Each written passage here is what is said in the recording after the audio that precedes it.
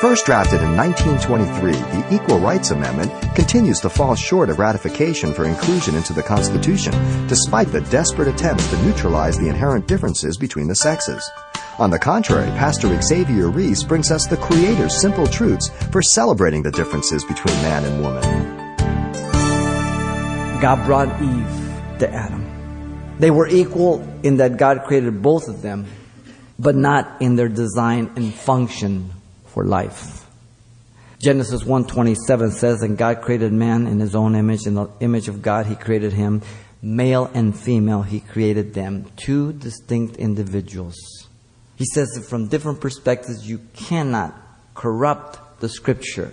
They were equal before God as persons, but not as physical or emotional beings.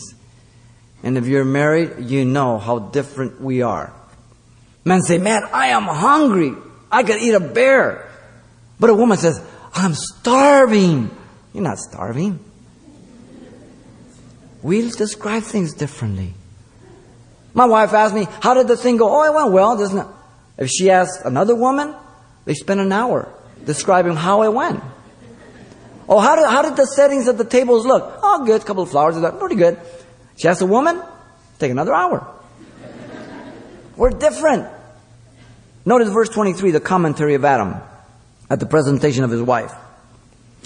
Adam said, "This is now bone of my bones and flesh of my flesh. She shall be called woman because she was taken out of man."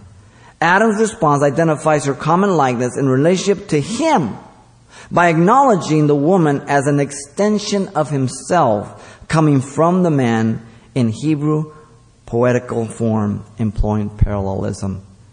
This is now the first line, then bone of my bones, second, and then third, fourth, and fifth. Beautifully laid out.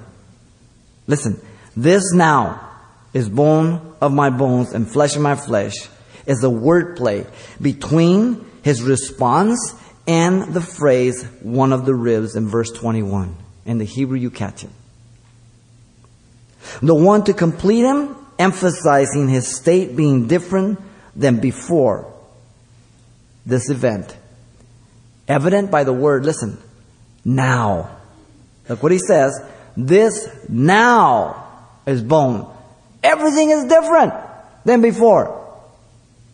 He recognizes, I am complete. I am not alone. Paul tells us very clearly that the man was not created for the woman, but the woman for the man.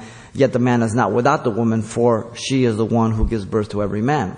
So no one can boast. The man can say, "I don't need a woman." Oh, you need a woman. The woman can say, "I don't need a man." You do need a man. No man can ever say, "I don't need a woman," because every man's born of a woman. She's the one to accompany him, the one to communicate with him, the one to care for him, if you will, the one to love him beside him and balance him through life. Oh, how I thank God for my wife. You've been listening to Simple Truths with Pastor Xavier Reese, a daily devotional of the enriching and precious truths found in God's Word. We appreciate you listening each weekday at this time, but you can hear this program again by following the radio listings link at CalvaryChapelPasadena.com.